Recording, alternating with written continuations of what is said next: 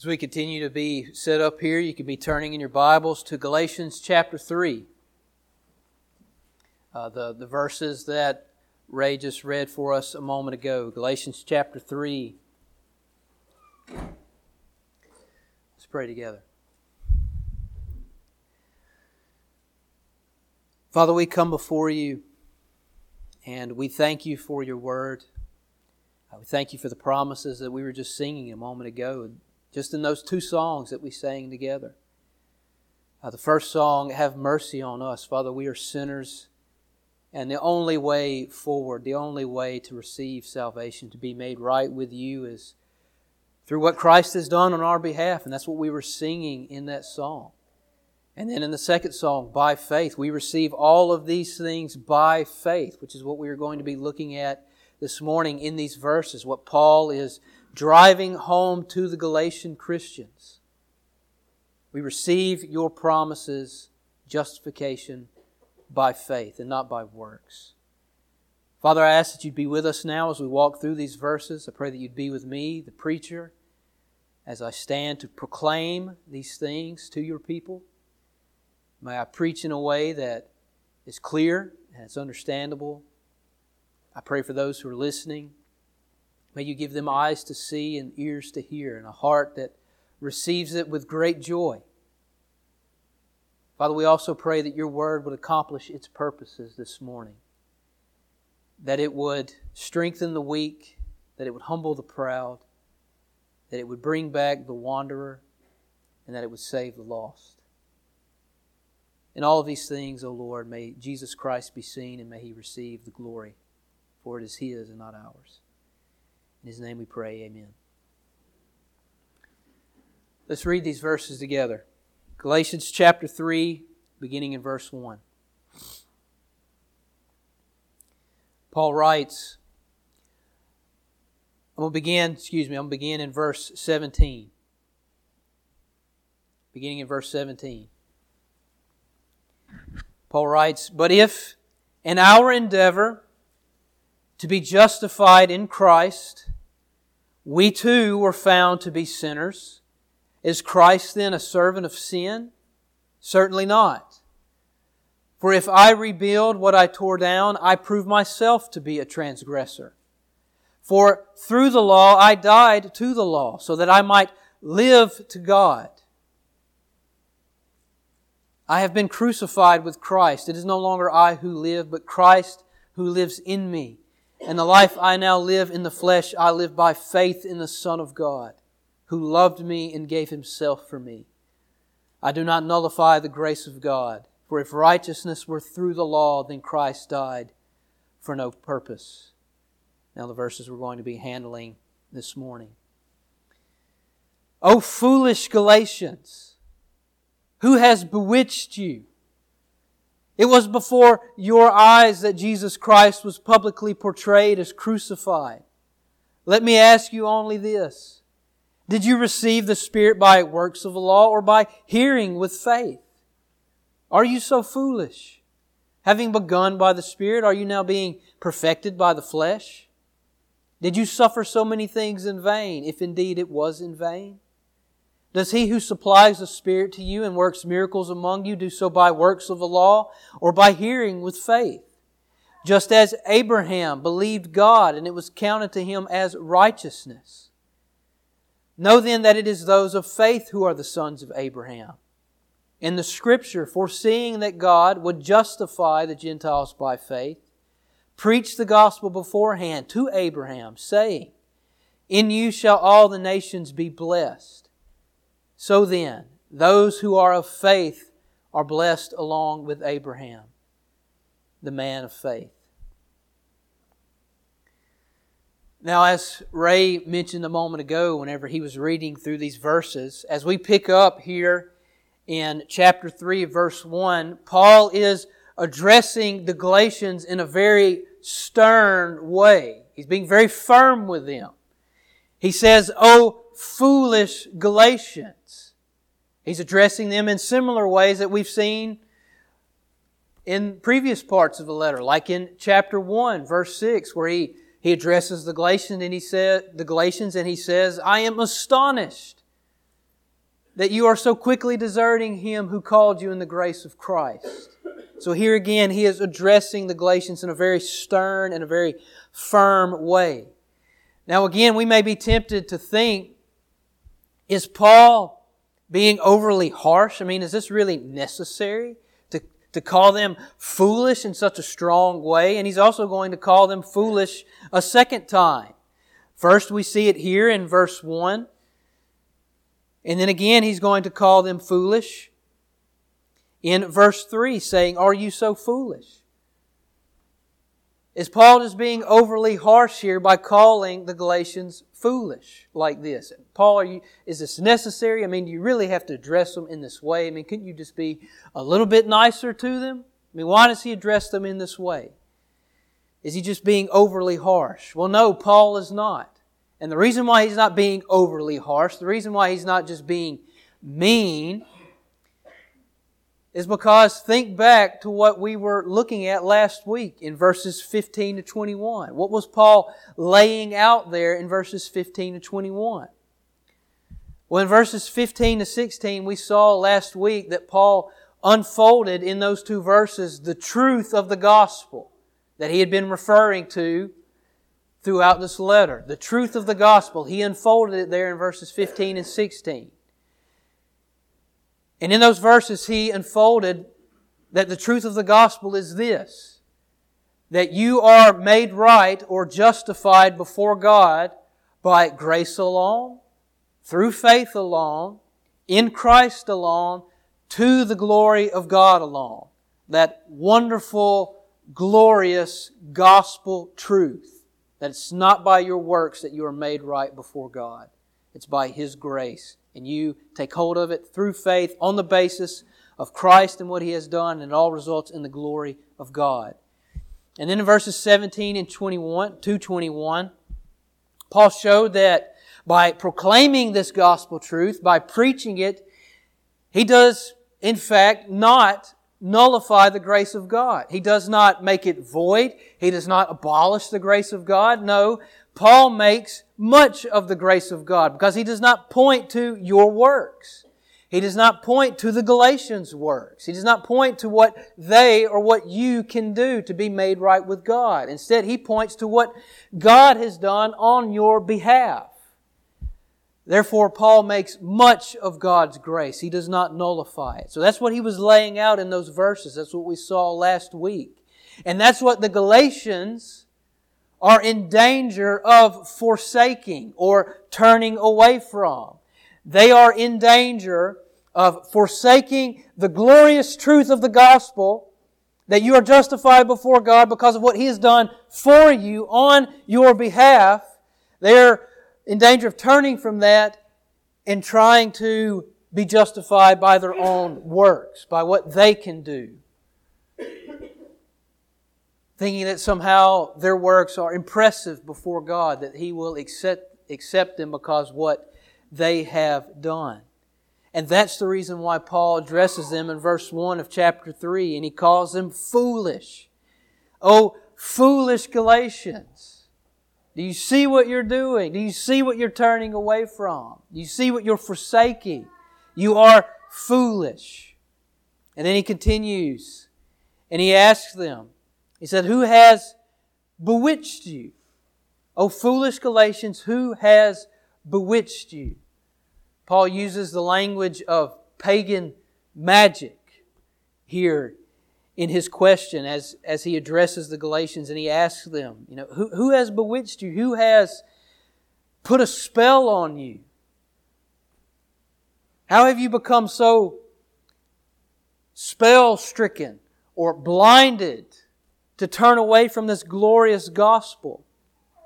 Now, by asking this question, by using the word bewitched, Paul doesn't really think that the Galatians are literally being bewitched by the false teachers that were present there, that had infiltrated the church and were seeking to distort the gospel. He doesn't literally think that they've come in and they are casting spells on the Galatians, making them turn away from the gospel that he had preached to them before. He knows that's not happening. But I imagine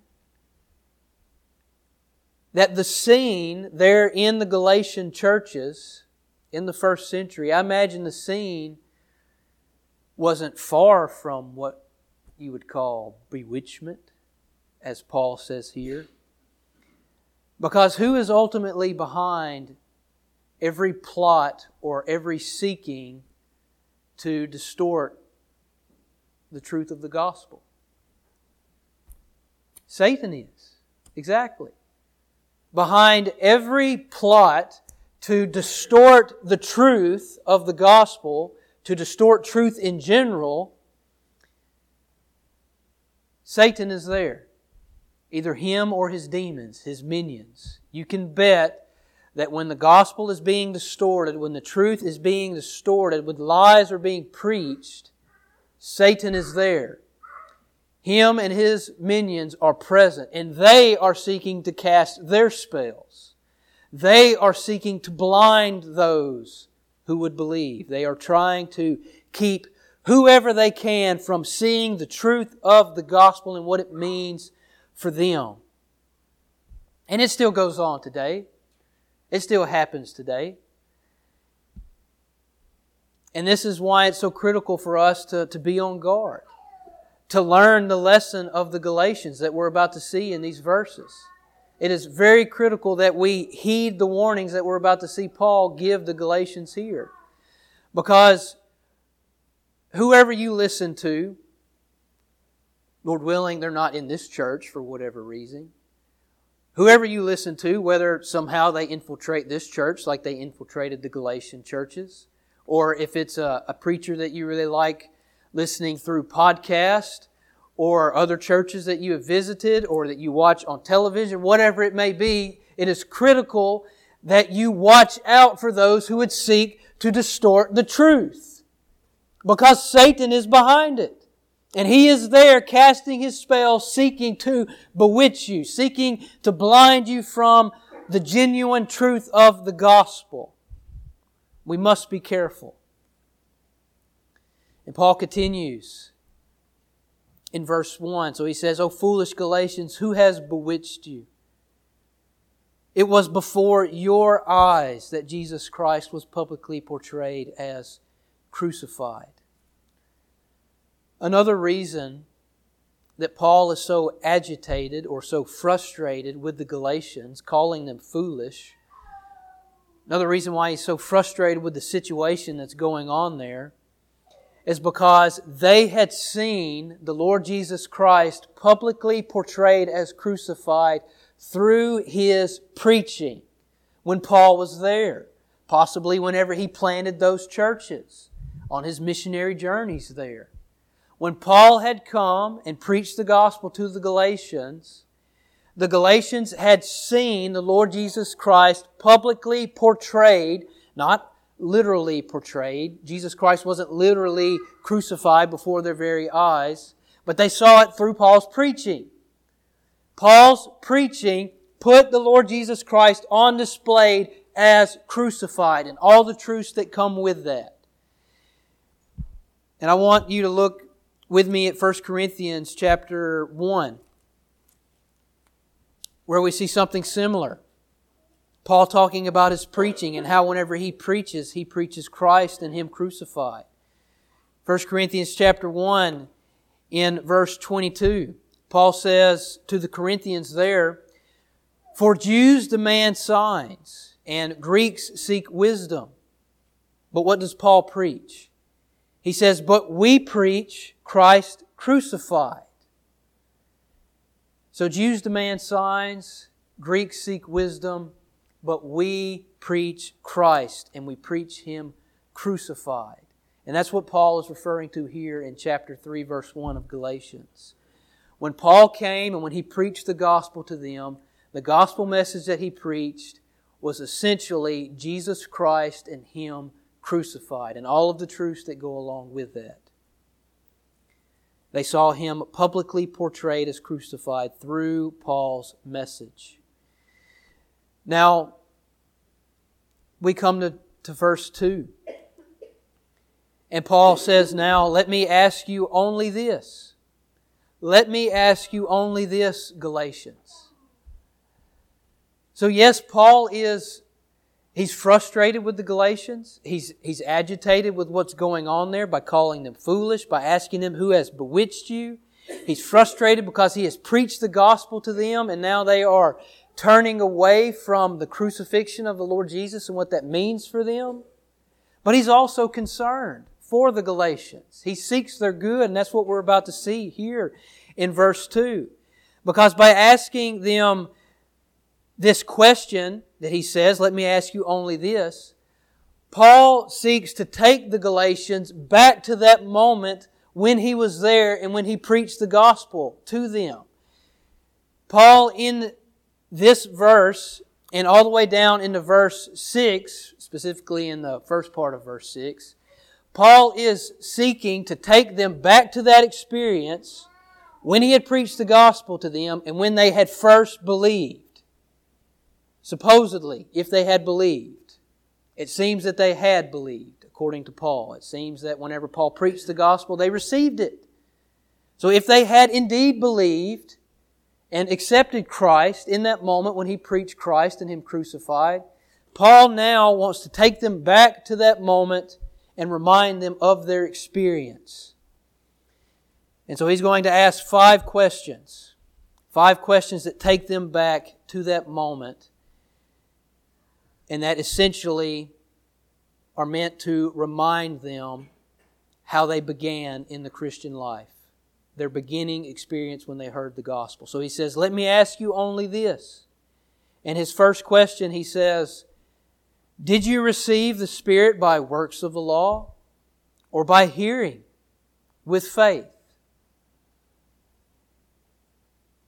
Whenever a person becomes a Christian, whenever they hear the gospel message and they receive it with faith, they receive the Spirit of God. When they become a Christian, God grants them the gift of His Holy Spirit. They receive the Spirit and the Holy Spirit seals them. He is a sign that they are in fact a Christian. And that's what Paul is referring to here when he says, did you receive the Spirit, or did you become a Christian and receive the Spirit by works of the law? By what you did? By what you could accomplish? By your works? Did you receive the Spirit? Did you become a Christian? Become sealed by the Spirit by what you did? By what you performed? Or was it by hearing with faith? And the answer is, it wasn't by works of the law. The Galatians, if they indeed believed Paul's message and became Christians in that moment, it wasn't because of what they did. It wasn't because of works that they accomplished. It was because they heard Paul's message, what he was preaching to them. They heard it with their ears, and then they received it with faith or with trust. They trusted that Paul's message was true, and they embraced it with their faith. They received the Spirit by faith, not by works. It was by faith and not by works that the Galatians, if they indeed became Christians, became Christians. That was their initial experience. And I think I had, hang on, I'm getting lost in my notes here. I think I had a verse that, okay, no, that's the next question. The second question, or no, I did, in Ephesians chapter 1. Turn with me there to Ephesians chapter 1, because Paul says something similar there. It's talking about receiving the Spirit and becoming a Christian. Ephesians chapter 1.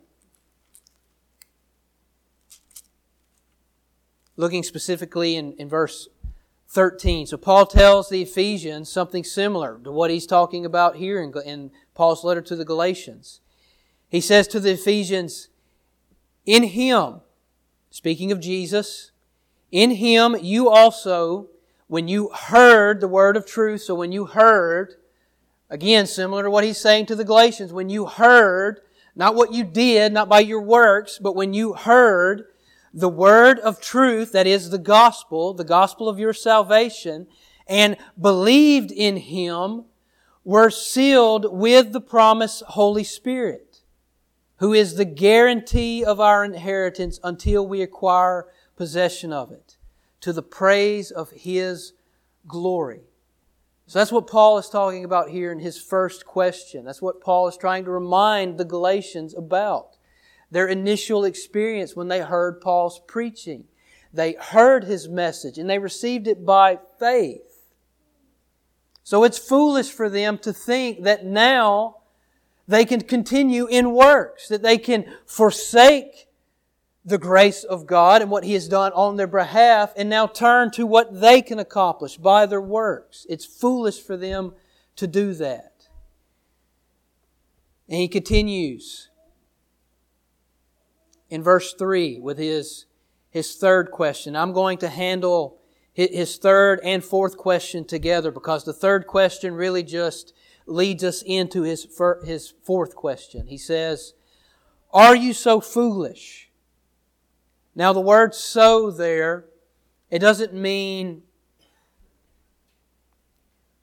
like, how could you be so foolish?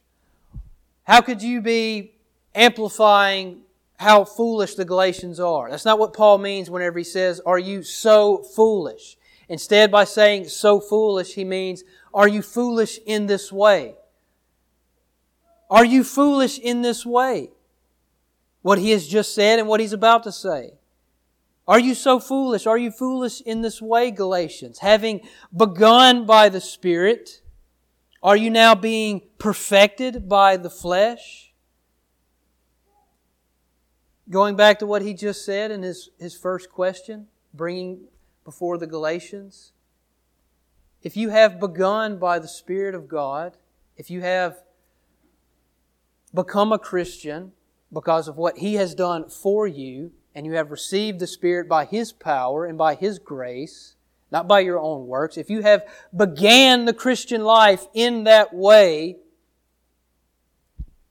how can you now think, Galatians, that you will be perfected or literally be completed, finished, by the flesh or by your own works? If you've begun the Christian life by God's power and what He has done on your behalf in the gospel of the Lord Jesus Christ, how do you now think that you will finish by your own works? Think of it this way. Paul and other authors of the New Testament often refer to the Christian life as a race. We as Christians run the race of the Christian life.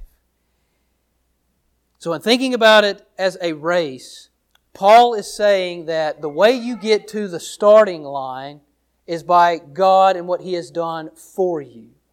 Right? So the way that you begin the Christian life or walk up to the starting line is because of what God has done for you. You can't get yourself to the starting line.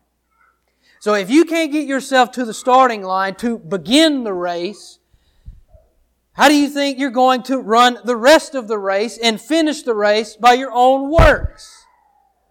That's what Paul's saying here in this verse. That's what he's referring to.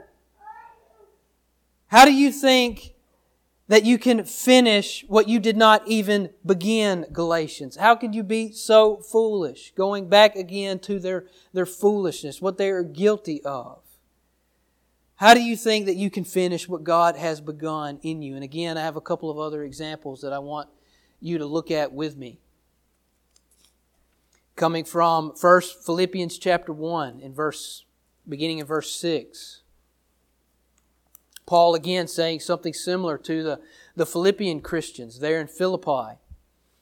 In verse 6, Paul says, "And I am sure of this, that He," speaking of God, "that He who began a good work in you," so God is the one there beginning the good work in the Philippian Christians and also here in Galatians, "that He who began a good work in you will bring it to completion at the day of Jesus Christ."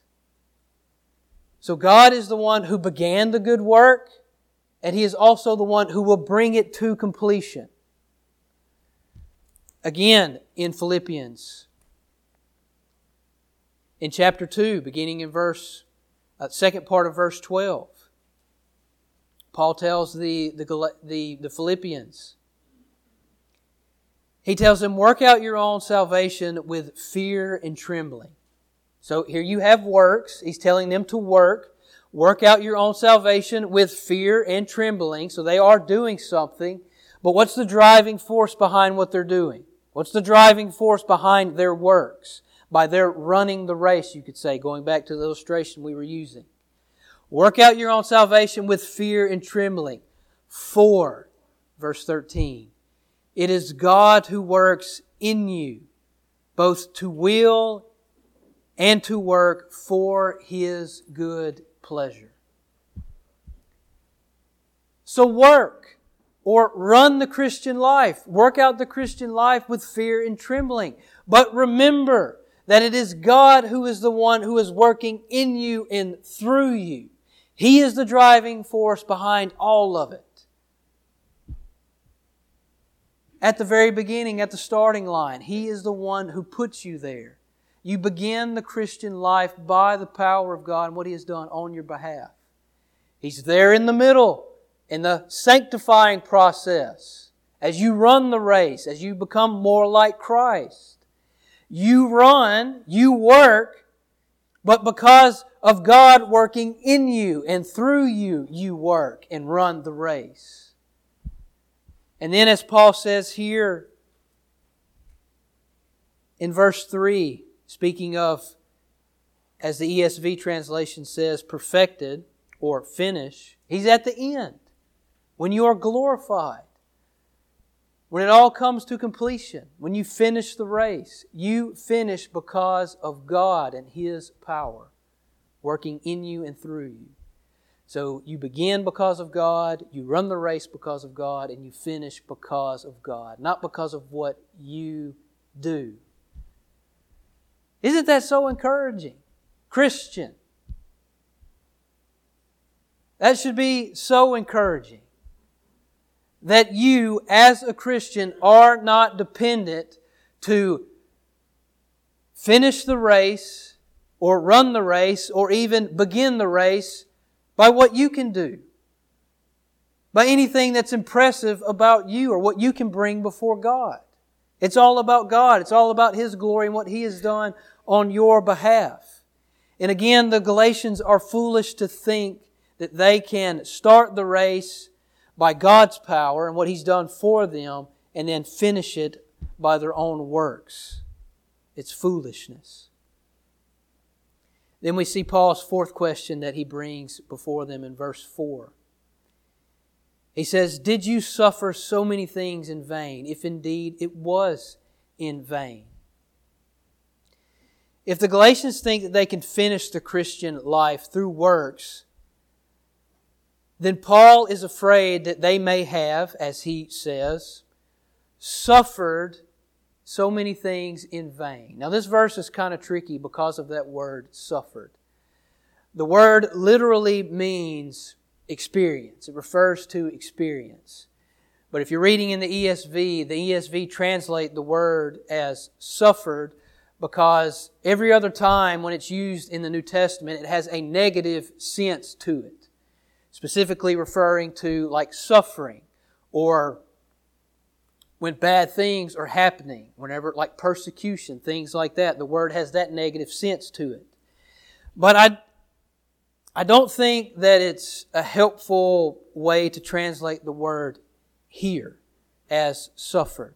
I mean, it's very possible that Paul could be referring to their suffering because the Galatians, when they became Christians and they forsook initially anything that they could accomplish by their own works, they would have been persecuted.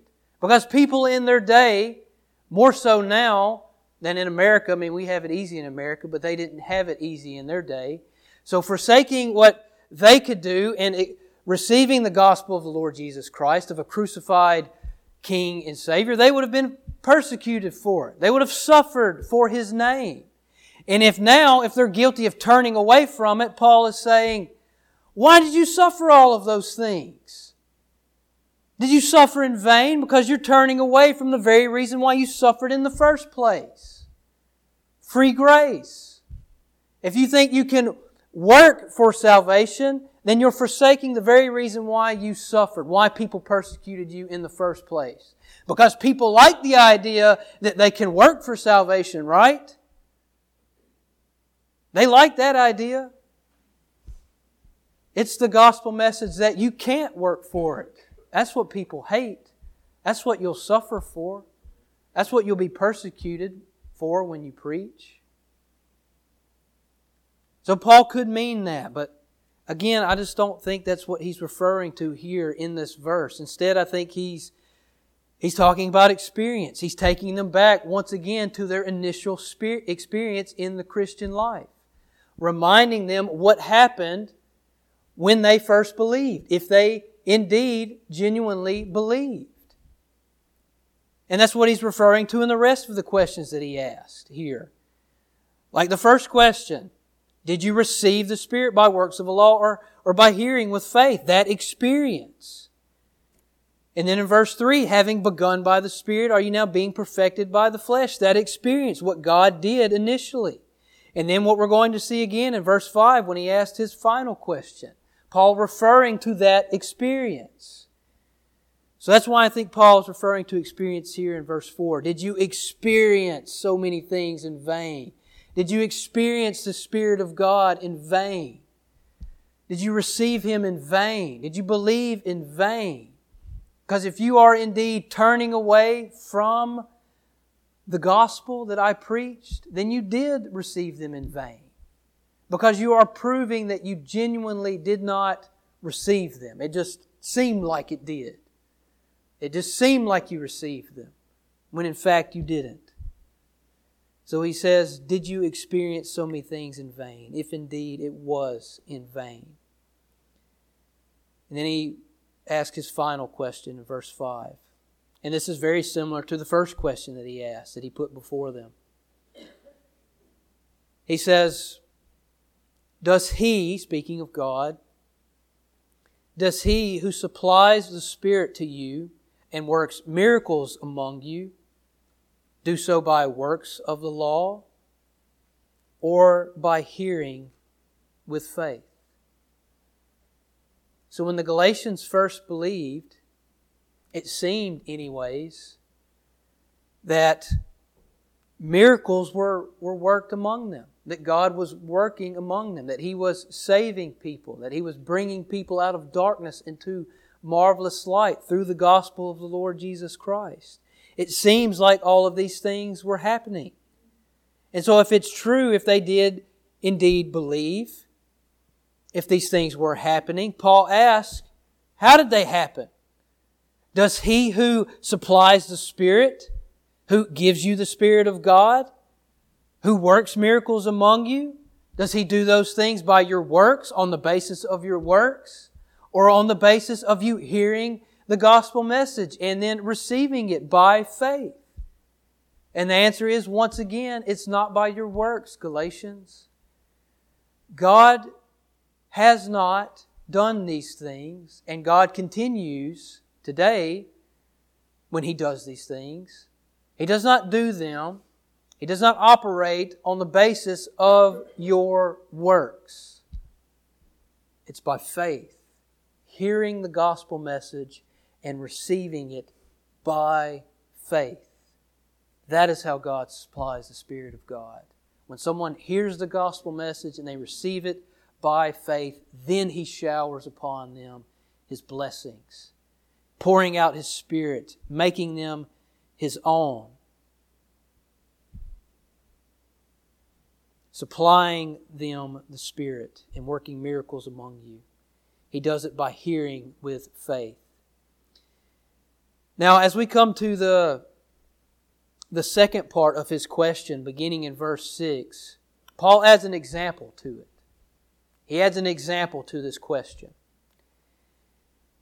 And this part of his argument, his questions that he's been asking or putting before the Galatians is significant. Because what Paul is about to do in verse 6 is he is about to turn from the questions that were meant to take the Galatians back to their experience. He's turning from that, and now he's about to turn to the testimony of Scripture. So what he just did was he made them look back to their experience, what happened at the beginning of their Christian life, how it testified to them, that it was by faith that they began, not by works. Now he's about to show them that Scripture says this as well. And he begins with the example of Abraham. He says, just as Abraham believed God and it was counted to him as righteousness. And there he quotes directly from Genesis chapter 15, verse 6. So I want you to turn with me there to Genesis chapter 15, verse 6. I want you to see this verse that Paul is quoting, that he's grabbing from the Old Testament and now he's putting forth before the Galatians. Because it was very likely that the false teachers were twisting the Scriptures, the Bible that the Galatians had at the time. You know, they didn't have the Bible like we have it today. They didn't have the New Testament. All they had was the Old Testament. It's very likely that one of the ways that the false teachers were trying to distort the truth is they were taking some of the Old Testament passages and saying to the Galatians, do you see what's happening here? You see what Abraham did? And they were twisting it for their own purposes. And so Paul now grabs that and he tries to lead them in the truth, what God is really trying to show them. So in Genesis chapter 15, verse 6, we read, and he believed the Lord, speaking of Abraham. God had made all of these promises to Abraham that He was going to multiply Abraham's offspring, that He was going to give him a son, and he was going to have a multitude. He made these promises. And in verse 6 it says, and he believed the Lord, and He counted it to him as righteousness. God made His promises to Abraham. And what did Abraham do? Did he work? Did he do any kind of work that made God count these things to him as righteousness? No, that's not what Moses says here in Genesis, who is the author of the book of Genesis. That's not what Moses says. God made His promises. God told Abraham what He was going to do, and Abraham believed. He believed God. And then it says that God took his belief, his faith, and He counted it to him as righteousness. So Paul is taking that verse from Genesis and he's arguing now to the Galatians and saying, do you see what God was doing there? It was never about works. It was never about what you could do, which is what the false teachers were saying. They were undoubtedly pointing to the circumcision, the sign of the covenant that God would later give Abraham. I mean, God did do that. He did say that to Abraham that all of your offspring should be circumcised. This is a sign of the covenant. But what came before that? Abraham's faith. Abraham wasn't justified because he was circumcised. No, he was justified because of his faith. And this is what Paul is putting before the Galatians. And so he says, continuing in verse 7, because of that, he says, know then, Galatians, that it is those of faith who are the sons of Abraham. Again, this is probably an argument that the false teachers were putting before the Galatians, saying, hey, if you want to be a true son of Abraham, you need to be circumcised, like Abraham and all of his offspring were circumcised. They were probably saying that to them. But Paul is now, in the New Testament, showing that yes, that's true, but those things are done away with. But faith is not done away with. And in fact, it's always been about faith. Know then that it is those of faith who are the sons of Abraham.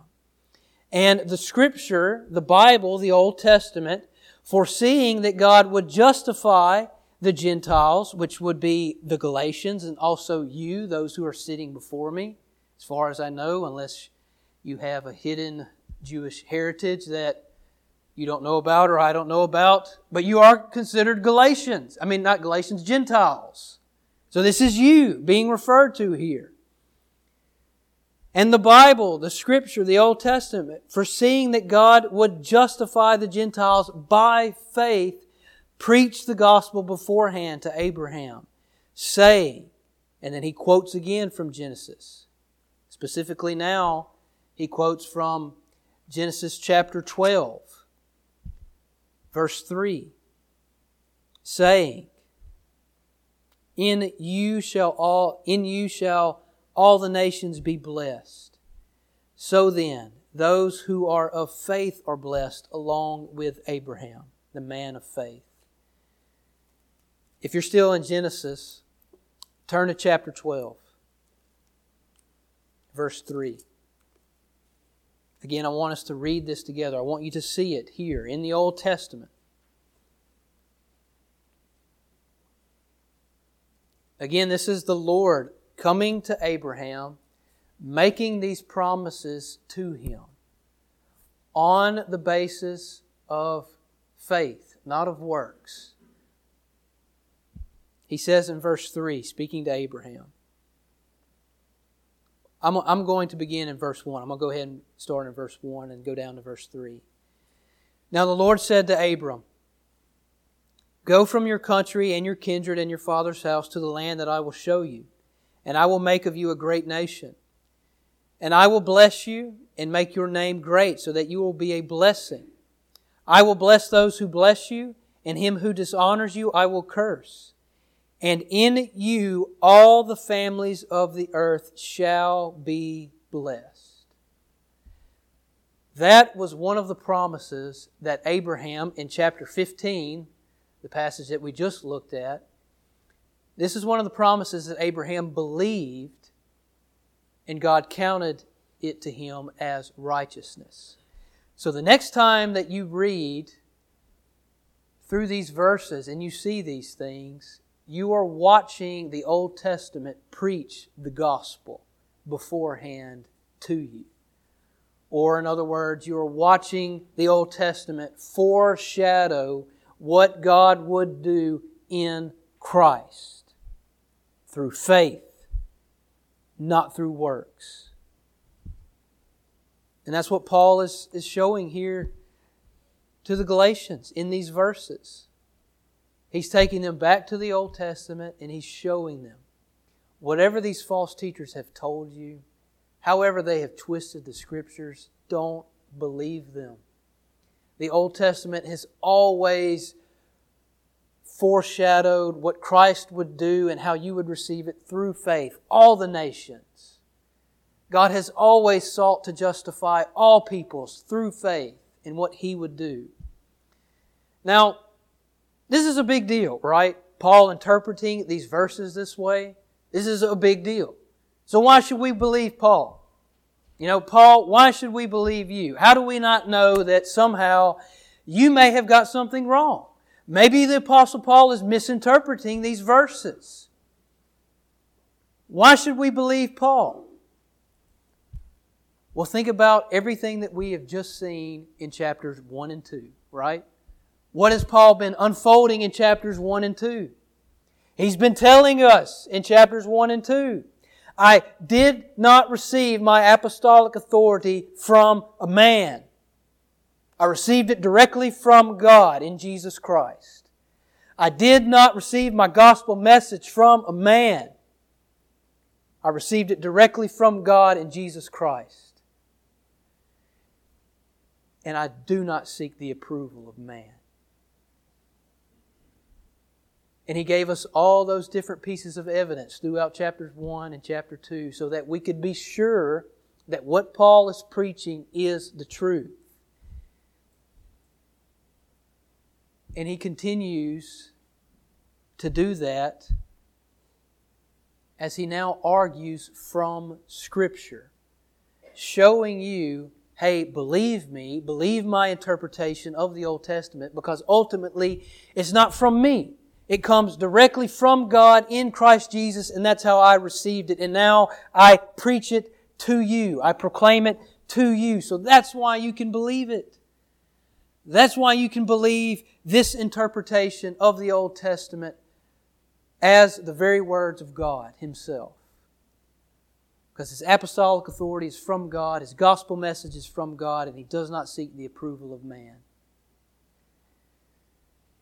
And He's going to continue to do this. He's going to continue to unfold the Old Testament, the Bible, as they had it in their time period, throughout chapter 3 and on into chapter 4. He's going to continue to bring up these Old Testament examples that continually prove that God was always showing His people it's not by works, but it's through faith. This is why it's very important that we know our Bibles, Christian. It's very important for us to know the Bible. Because if you don't know your Bible, and similar to the Galatians situation, and false teachers come and they seek to twist the Scriptures or to interpret them in a different way to show their purposes or to preach their purposes, to twist the truth. How are you going to know if it's wrong or not if you don't know your Bible? If you don't know your Bible, then you'll be swept away. You say, oh yeah, that sounds pretty good. I like that. You'll be swept away. Like the Galatians were in danger of being swept away here in Paul's letter. So let us heed the warnings that Paul gives the Galatians. Let us be reminded that we begin the Christian life by the power of God in the gospel, by faith, receiving it, what He's done on our behalf. We begin the Christian life in that way. We run the race of the Christian life in that way. And we finish the race. We are glorified in that same way. What God has done for you, not through our works. Let us be encouraged by that. Let us know this truth so that we can be encouraged by it and also so that we can defend it. Let's pray. Father, we again thank You for Your Word. We thank You for Your wonderful, massive truths. We thank You for the Apostle Paul, and we thank You that here in his letter to the Galatians, we see him showing that the Old Testament, which is so easily misinterpreted, so easily misread, has always preached the gospel of the Lord Jesus, that we are justified by grace alone, through faith alone, in Christ alone, to the glory of God alone. Father, if there is someone here who doesn't know this gospel message, who has not received it, who doesn't know Christ,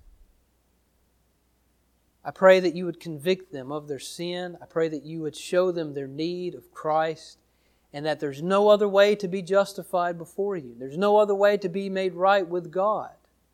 It's only through what Christ has done. And for the Christians that are sitting here, may they be encouraged by the words, the truths that we just read.